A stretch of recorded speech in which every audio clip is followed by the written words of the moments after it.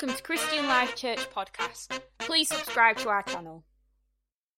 Yeah, thank you, Jesus. Thank you, Lord. Bless you. Why don't you take your seats, church?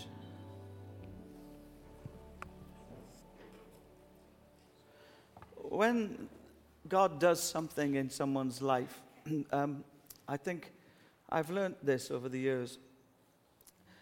My responses to that are actually hugely important. The Bible has this little phrase. It says, "Rejoice with those who are rejoicing, and mourn with those who are mourning." And what that phrase actually means when we unpack it slightly is that when we see someone's life being blessed in some way, and trust me, that's not just a story Becca can tell. I know that Jason and Steph, they're in a place of blessing. I mean, so many things have happened over the last few weeks to both these young people. It's quite profound. But as a father in the faith, it delights me to see what God is doing in their lives. Amen. I'm excited. My prayer for them is that they go on to experience things with God I only dreamed would be possible. And we permission them to go to the outer extremities of all that God has for them in their lives while they're here on the earth. But if you're sitting here and you're probably thinking, what about me? It's probably the wrong question. The better question is, when am I going to be blessed, God? Because when God begins to bless, it's just, when we see these moments, they're just the beginnings of something. They're just the start of a revolution. And God loves to revolutionize our lives. And do you know how he does it? By blessing us. It's his kindness that leads us to repentance. Repentance isn't a mournful thing. So often we mistake that. It's simply an understanding thing that we recognize that God is way more better or greater than we first imagined. And so when you hear of someone being blessed, who needs a house this morning? Who needs someone? I mean, I'm sure there's got to be someone here that needs a house. Yeah. Well, I just pray a blessing on your blessings. As you are searching and seeking for God to give you what you want, you've just heard a testimony that will give you some faith. And now you align your heart with hope. Because the God that moved for Becca and for Jason is about to move for you. Amen. Who is waiting for God to bless them with a child this morning? You don't need to put your hand up. I don't need to know that. But I know there's somebody here. Do you know that Jane and I waited 5 years to have Emily? 5 years. And I would come to church. We seemed to be in a church where people had babies like shelling peas. Every other week, somebody was having a baby. And every single Sunday for that whole period of time while we were, in church, we were dedicating baby after baby after baby after baby. And sadly, we lost a number of attempts at that. And then Emily came along. And I recognized in those moments that God was watching the posture of my heart. As other people were celebrating with their children, it would have been so easy for us to be angry or disappointed, or sadly, sometimes people fall into bitterness. But actually, we were blessed. We were so blessed because God was blessing other people. If you need a baby here this morning, there's a man who can, he pops them out like... I'm not asking you to connect with him. That wasn't the thought. I don't want you to go there. Okay. Just to say... Just come and sit on his chair whenever he leaves. That's all I'm saying.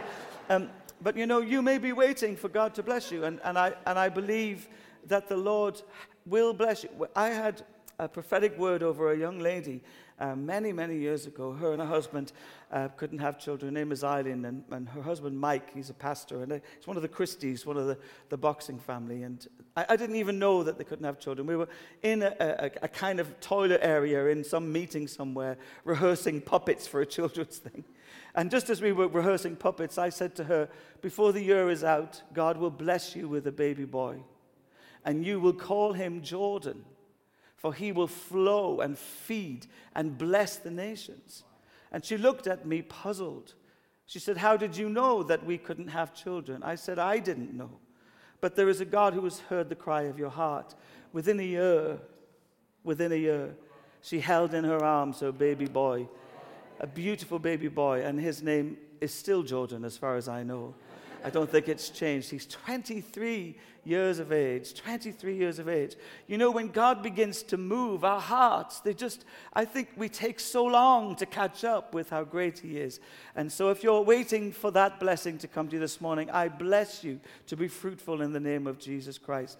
You know, may God bless you abundantly in those ways. It's got nothing to do with what we're talking about this morning, but I wanted to say, as a community, we should stand alongside each other in these moments, in the moments of blessing and also in the moments of grief. And I know that Brenda has lost her mum recently, and while we're rejoicing with Rebecca, we're actually mourning with Brenda too.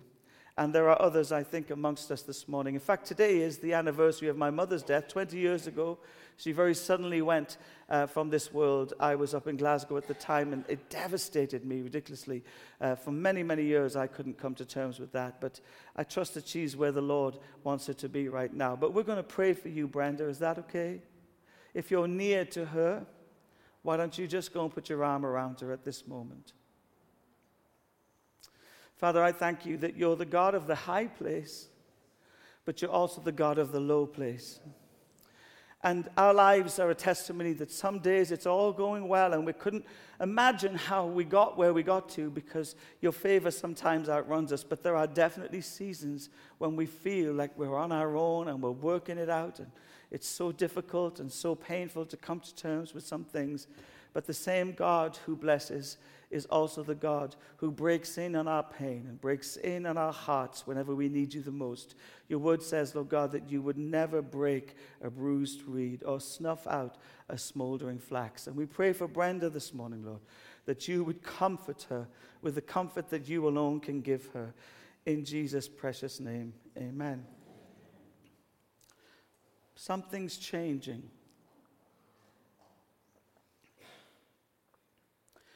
Hope deferred makes the heart grow faint, but a longing fulfilled. When you start to see what God is doing, the atmosphere begins to move away from impossibility to possibility.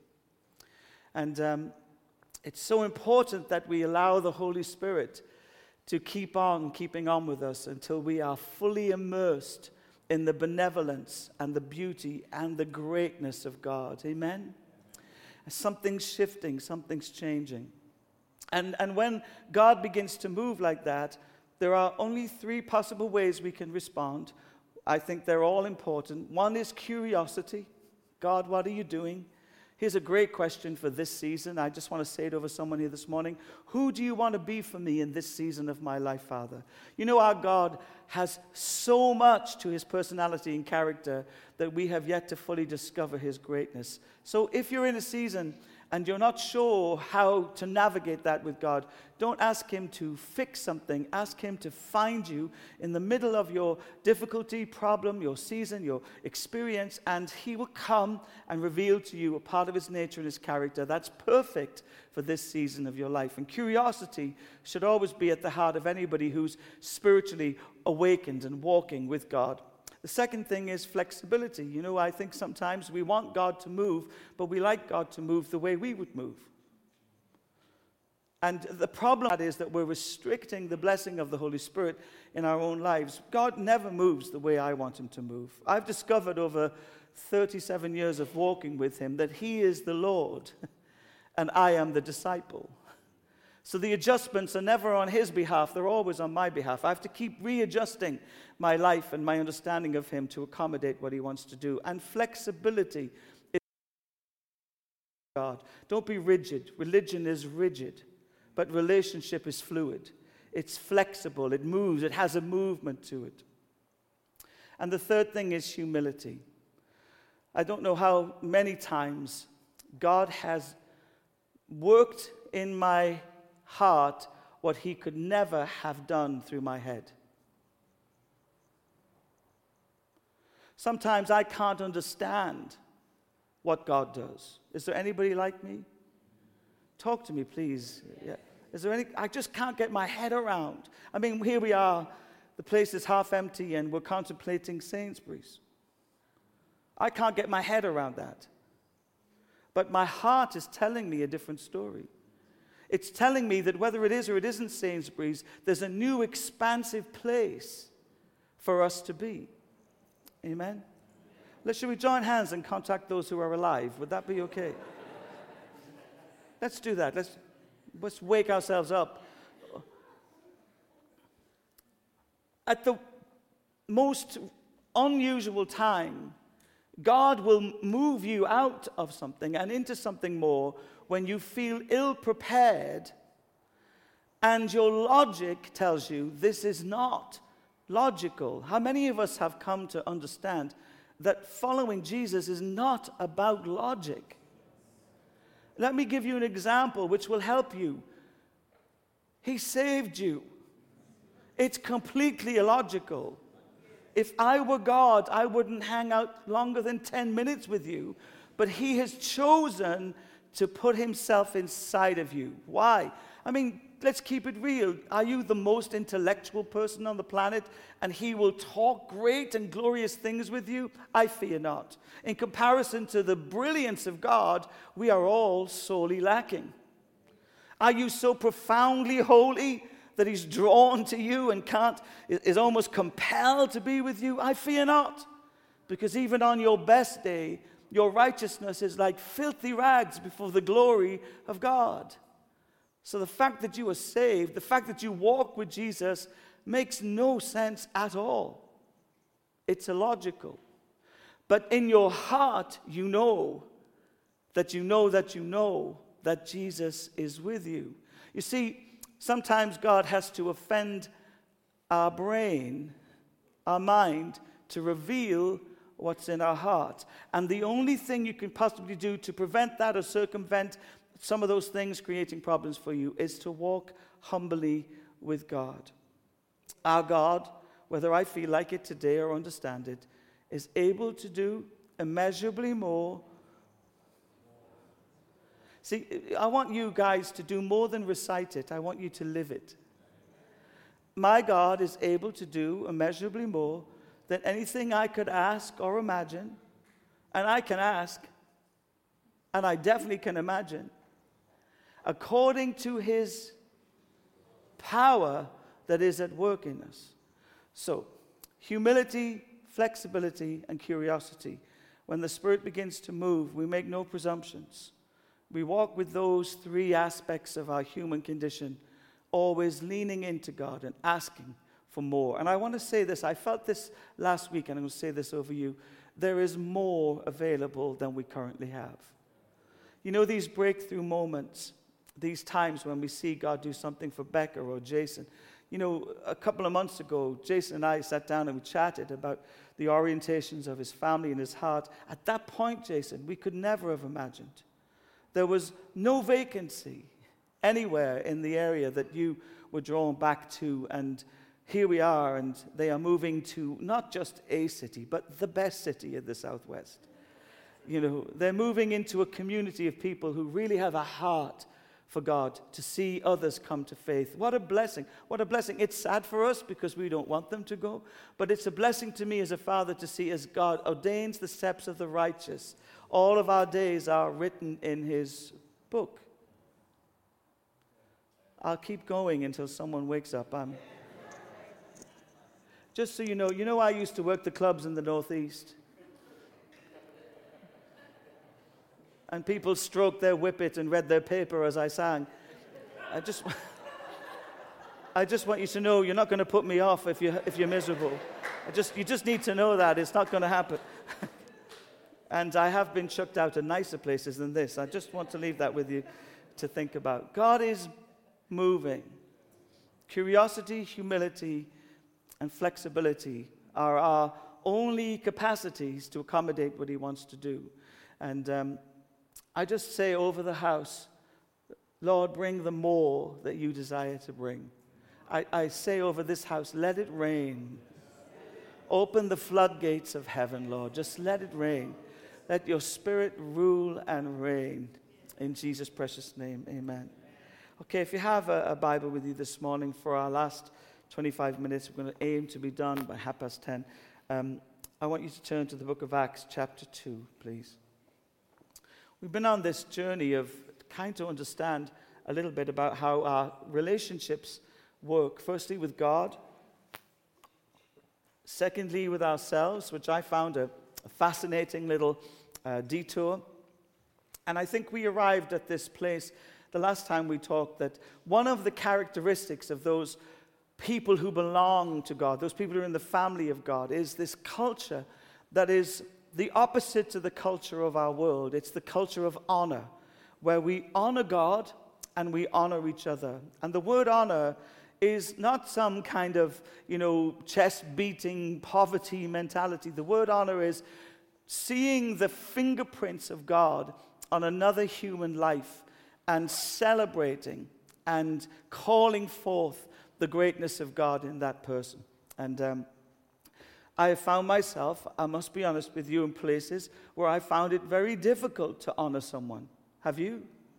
I've been in situations where those in places who were in authority over me were abusive, and it was difficult to honor that situation. But I believe that the Lord has trained me and is still training me to do that. And honor is the currency of the Holy Spirit amongst the family of God. We honor one another. We honor each other not because of our talents. That's earthly. We honor each other because of our identity. We're sons and daughters of the Most High God. Amen? And to honor is simply this, is to stoop lower than and to raise another up. Now, in a world where everybody else wants to be raised up, the posture of a Christian must be the opposite. We are the last before we become the first. We are the tail in some senses before God makes us the head. The way in the kingdom to up is always down. It says of Jesus that he did not consider equality with God something to be grasped, but humbled himself even unto death on a cross. Jesus knew that the kingdom works in the opposite way to the world, where everyone's striving to be on top. In the kingdom of heaven, the least becomes the greatest in the eyes of God. And so whenever I pray for people, I always like to think that what I'm saying over their life is bringing life to their souls. I'm honoring what God is doing in that person's life. And I'm on such a big conversation for us as a community to have, because I think when we start to understand that the culture of heaven, the kingdom of heaven, is a culture of honor, we will start to do some things. We'll change the way we think. We'll change the way we act. Consequently, gossip will no longer have any place in our lives. And please don't pretend that you don't indulge in it. Criticism will have no place in our life. Sometimes, who needs the devil when the church has so much opinion on other people's lives and how they live it? You don't need the devil. The devil somehow has besieged our hearts, and we think it's okay to be critical about someone else. Listen to what Jesus says about that. It says, by the same measure you judge others, you too shall also be judged. Be watchful of what comes out of your mouth, or more importantly, what comes out of your mouth is simply the overflow of your heart. And sometimes we judge people without really knowing anything about their situation. We think we know, but we don't really know. So we need to be very, very careful. As the Holy Spirit begins to move, as we lift up the name of Jesus, we need to lift one another up in prayer. We need to honor one another in the way we speak to one another. We need to guard our mouths, because out of it comes the power of life and death. The tongue can either build or destroy. I don't know what you've been using yours for this week, but I have tried to speak life over things, even if there's no life. And if you're looking at something and it looks dead, trust me, even the valley of dry bones comes alive when the breath of God begins to speak.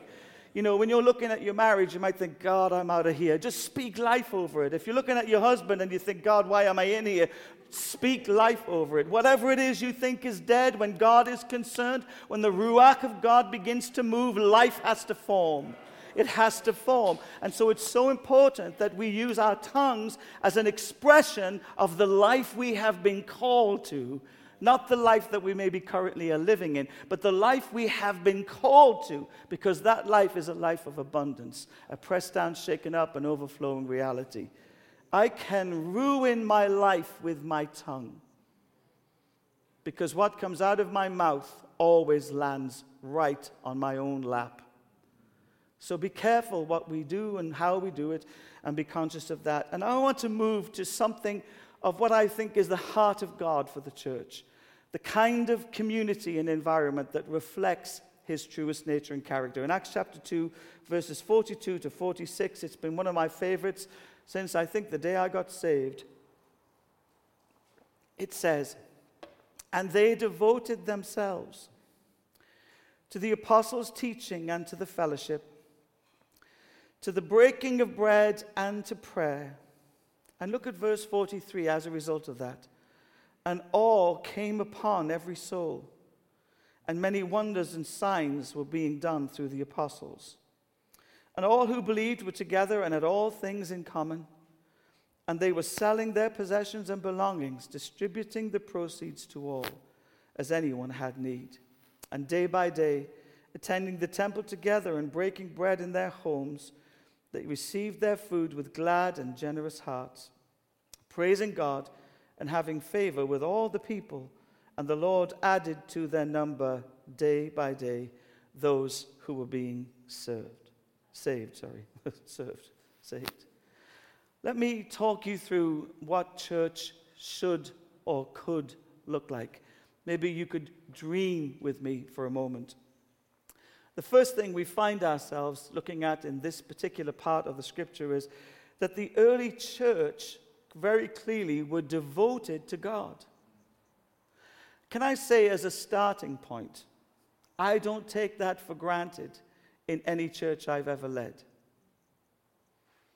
It's not a given that the people who are sitting in the pews or in the chairs here are devoted to God. I don't presume that. I don't build upon that. In fact, if I'm honest, there are only 3 types of Christian in every room I find myself in.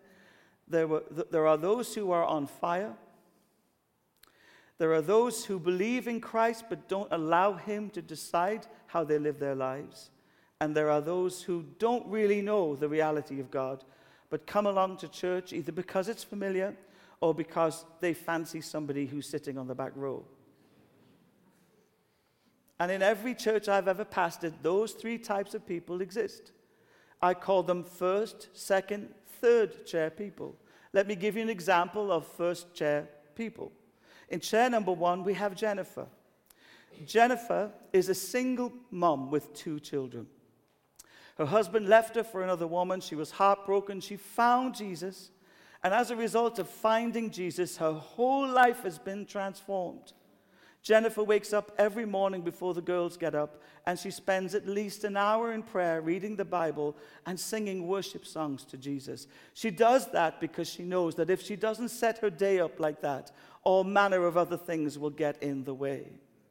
Jennifer prays with her girls in the car on the way to school. She prays that God would give her girls the most brilliant day, that they would excel in their education, that they'd be very popular with their friends. Jennifer is at church at every conceivable moment she can get there. And sometimes it's quite a challenge with 2 young girls who have all kinds of friends and all kinds of parties to go through. She's been approached by numbers of men in the church. She's a good-looking woman, and many men want to date her, but she decided when she gave her heart to Jesus that she wasn't going to date a man, she was going to marry a man. And so she doesn't go out on dates. On Sundays, when her girls could be at this class or that class, Jennifer makes sure that she detaches them from all of the distractions and she brings her girls to the church so they can hear the Word of God. Why? Because the Word of God has transformed her life, and she has no better place in her imagination where they could ever really find love and truth and hope and joy. Jennifer is in chair number 1, clearly devoted. In chair number 2, we have Simon. Now, Simon was raised in the church. He knows the Bible inside out. He reads it every day. Well, maybe not as much as Jennifer, because he now has it as an app on his phone.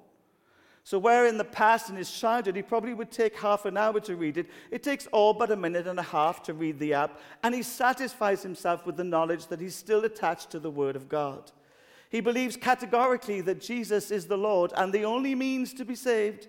Okay, and He doesn't wake up early to pray for an hour. He's walked with God for a long time. He feels that grace and mercy are sufficient for him.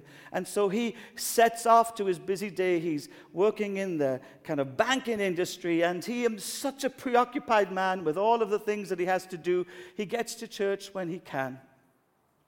But if you were to ask him, is he a Christian, he would say yes. But if you were to ask him, did Jesus decide where you live, Simon? He would say, no, I did. If you were to ask him, what did he do when he was raising his boys, when they wanted to do something other than come along to church? He said, I went with them because I was raised strictly and people told me I had to be here and it put me off guard. Simon believes he's wholehearted, but his life isn't the same as Jennifer's. In fact, he thinks Jennifer's a little bit weird. She's a little bit strange. Isn't that always the case when someone's on fire? Don't we always think they're just a little bit out there? And then, of course, we have George. George doesn't believe in Jesus. He has no sense of connection to the scriptures at all. He thinks some of the stories are interesting. He particularly likes Song of Solomon for all the wrong reasons. And George comes along to the church because he followed a girl off the bus one day, and she ended up coming into the back, and he's been sitting on the other side of the church for about 4 months now, waiting for an introduction. He keeps trying to catch her eye, but she's so in love with Jesus. Oh gosh, I forgot to tell you, her name is Jennifer. And Jennifer has no desire whatsoever to speak to George because she knows what George is after. And she knows people like George because before coming to know Christ, she had many liaisons with people before she got married who had similar orientations. Now, if you were to talk to George, he would say, I'm not really a believer in Jesus Christ, but he'd say, I like the atmosphere. I like the songs, and something about this place seems a little bit different than just about every other place I find myself in. Now, if I was to ask the question, which of these three individuals is a Christian? Well, we could clearly say that George, out of his own mouth, has declared that he isn't. He doesn't profess to ask God about anything in his life. Well, he recently prayed that Jennifer's eyes would be opened and he would be her divine distraction for a moment. That little sentence, right at the beginning of this passage, is normal Christianity. That's what Jesus died that you and I could have. And just let's keep it clear. God's love for all of these three individuals is not shifted or changed by how full on or not they happen to be with God. But the benefits of walking with Jesus in Jennifer's life far outweigh some of the other types of living that take place. When Jesus died on the cross, he did not die so that we would come to church. He did not die so that you'd feel a little bit better about yourself because you happen to believe certain things that are true in the Bible. When Jesus died, he gave himself. He devoted himself wholeheartedly for you. And his desire, and it's always his desire, is that you somehow will find yourself in a place where you devote yourself wholeheartedly to him.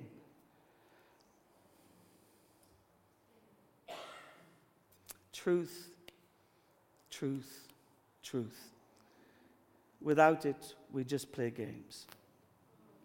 Now, I'm going to ask you to ponder for a second which chair you sit in. And I would imagine, if you're anything like me, you've been in all of them. And before the end of this week, you might be in one you didn't imagine you could be in. And the role of leadership in the church is not to pacify you should you be sitting where George is sitting. That's not the role of spiritual leadership.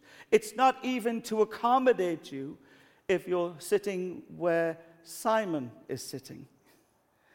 It's to make sure that all of you are sitting where Jennifer is sitting. That's the role of spiritual leadership, to move people from chair number 3 all the way through to chair number 2, and from chair number 2 all the way through to chair number 1.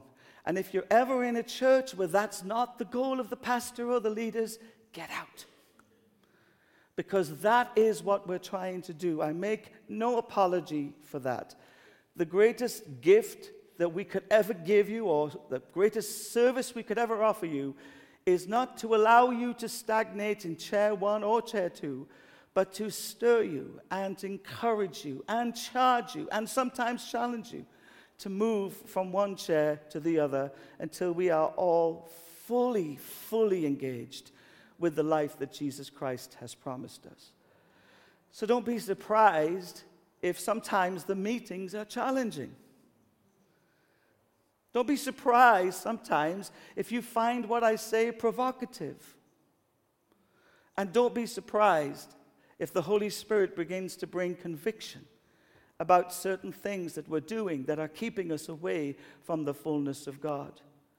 But you see, we want what the early church had, but we don't live like the early church lived. I always say of Christians, they want the life Jesus offers, but they don't want to live the life that Jesus lived. We are all the trappings and the blessings and the fullness and the goodness. Now, before you take out your little effigies and put pins in with my face on,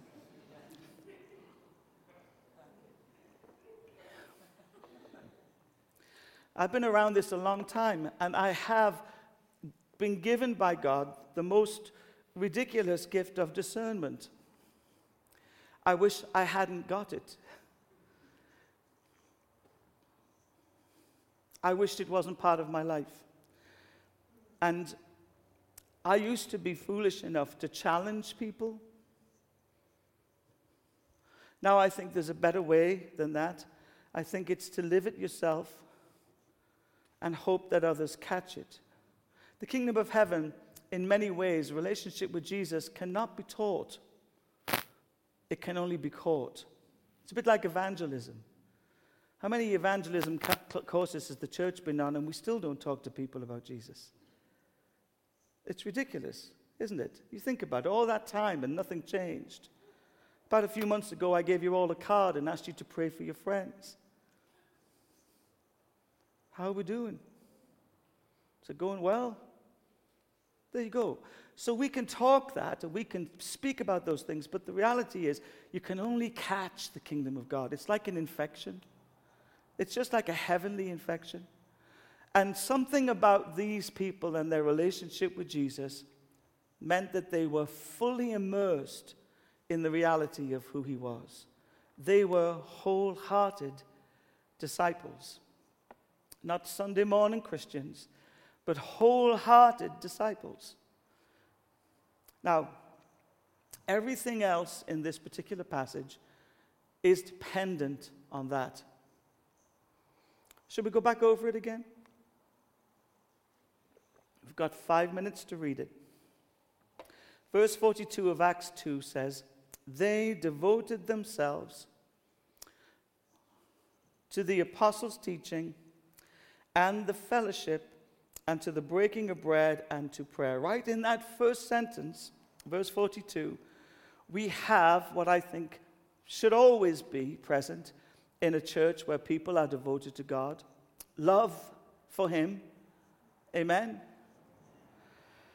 They devoted themselves to the apostles' teaching, love for the fellowship and to the fellowship. They devoted themselves to the fellowship. Do you know, over the pandemic, we found that what we really had was not this.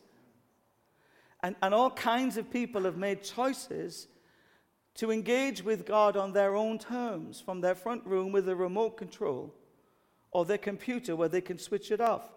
I can't take that and place it in here without having problems. Because how can I say that I am devoted to God and devoted to you if I'm not here? Speak to me.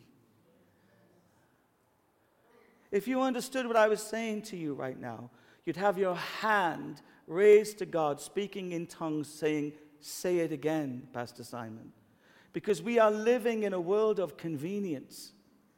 And there ain't nothing convenient about following Jesus.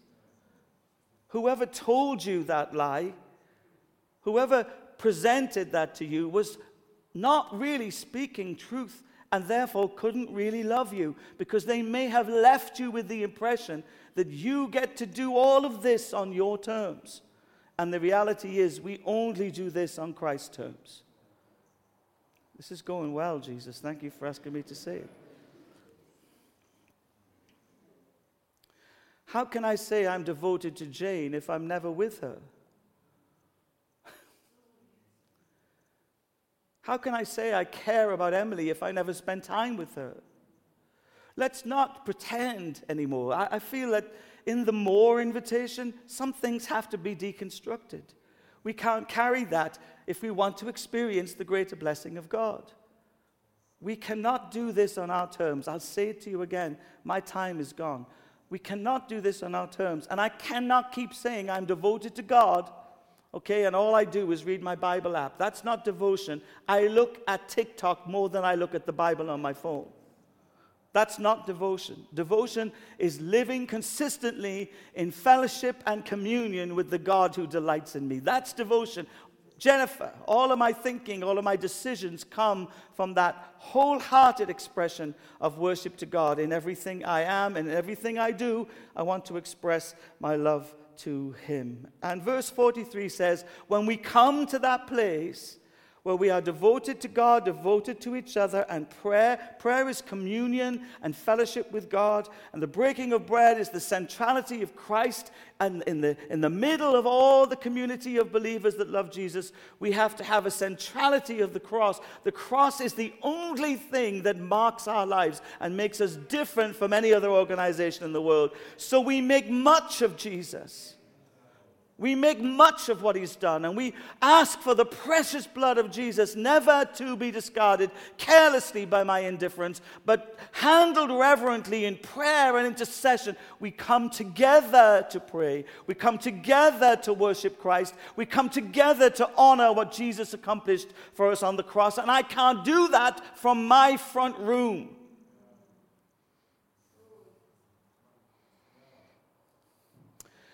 And, open your hands for me, verse 43, and awe came upon every soul,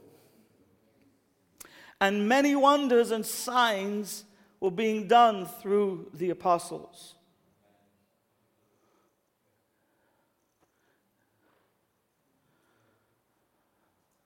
Awe, not awe. There is no group of people on this planet that have been given the privileges that we have been given as followers and disciples of Jesus. No other group of people are given the promise of God that where two or more gather in the midst he shall be. No other body of people have been offered or afforded the very high calling to host the presence of the King of Kings and the Lord of Lords. And it all comes down to how you choose to live. It all comes down to that. Now, some of you are saying, I can hear your brain sticking away. What about grace? What about mercy? Well, you know what? You wouldn't be a Christian if it wasn't for God's grace. And you wouldn't still be walking with Jesus if it wasn't for his mercy. You have been given immeasurable grace and a magnitude of mercy, and that still has not made you wholehearted. You see, God wants to bless, but the blessing is always subject to my investments too. It's a partnership. It's a relationship. I can't just meander through life as some kind of accidental spiritual tourist and expect that God's blessing would fall on me, even though I am disinterested in a vast majority of things concerning him. No. If I want all of him, I need to give all of me. If I want all he has to give, I need to give all I have to give. It's like marriage. Forsaking all others and cleaving only unto thee, with my body I honor you. All that I have, I give to you. All that I am, I offer you. It's everything. That's why the Apostle Paul says in Romans, offer your bodies as a living sacrifice, which is holy and pleasing to God, and an act of worship before him. This journey we're about to go on, I'm just warning you in Jesus' name, is not for the faint-hearted. Our hearts need to become robust in faith and love and devotion to God if we're going to see our city come alive into fullness. And all who believed were together and had everything in common. That's the fruit. That's the fruit of what happened before that. And they were selling, we haven't got to this yet. They were selling their possessions and belongings. We'll be calling on you if Sainsbury's comes through. They'll be selling their possessions and belongings. We would like many car boot sales to ensue, should that be the case. And you know that clean out you've been desperate to do, the hour has come. The hour has come. And many were added to their numbers on a daily basis. Stand with me, please.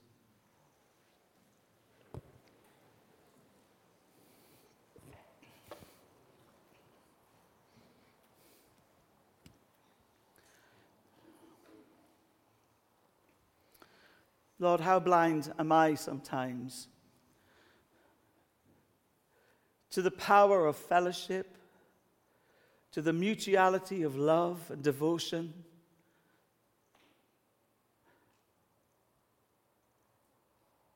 Whatever's faded in my life, Lord, regarding this, I pray you would restore it in the precious name of Jesus. I just desire for my family here, God, as I desire for myself, that we would live our lives devoted to you, unreservedly, unapologetically, and courageously devoted to you. I pray, God, that we'd also be devoted to each other. If one hurts, we hurt. We're the body, Father God. The hand cannot do what the eye can do. Lord, we need each other. And Father, every time we join together from this moment on, I pray that we'll come with a spiritual psalm or song, a word of edification, and a testimony to encourage our brothers and sisters to keep going, to keep loving, to keep believing, to keep trusting. And Father, if one is missing, may 10 people go after them, not just one, Father. It's not down to the shepherd. We excuse our responsibilities so often, Lord, thinking it's somebody else's job to do that. It's all of our jobs. If my hand fell off in a car park, I'd go looking for it. I wouldn't just think, oh dear, I hope the caretaker picks it up when he's doing his rounds in the morning. I would go looking for it. Father, give us eyes to see how church can truly be. And give us hearts, Lord God, that are willing to be devoted to one another. To prayer, Lord God. I just really believe that prayer is the place and the space in which you invade our hearts and lives. Prayer isn't about me getting you to do something. Prayer is about me being so close to you and so knowledgeable about you, I would do anything for you, Jesus. And Lord, I pray that the centrality of Christ and his cross, I put a stake in the spirit realm in the middle of this room, and I plead that the blood of Jesus Christ would always be precious to us.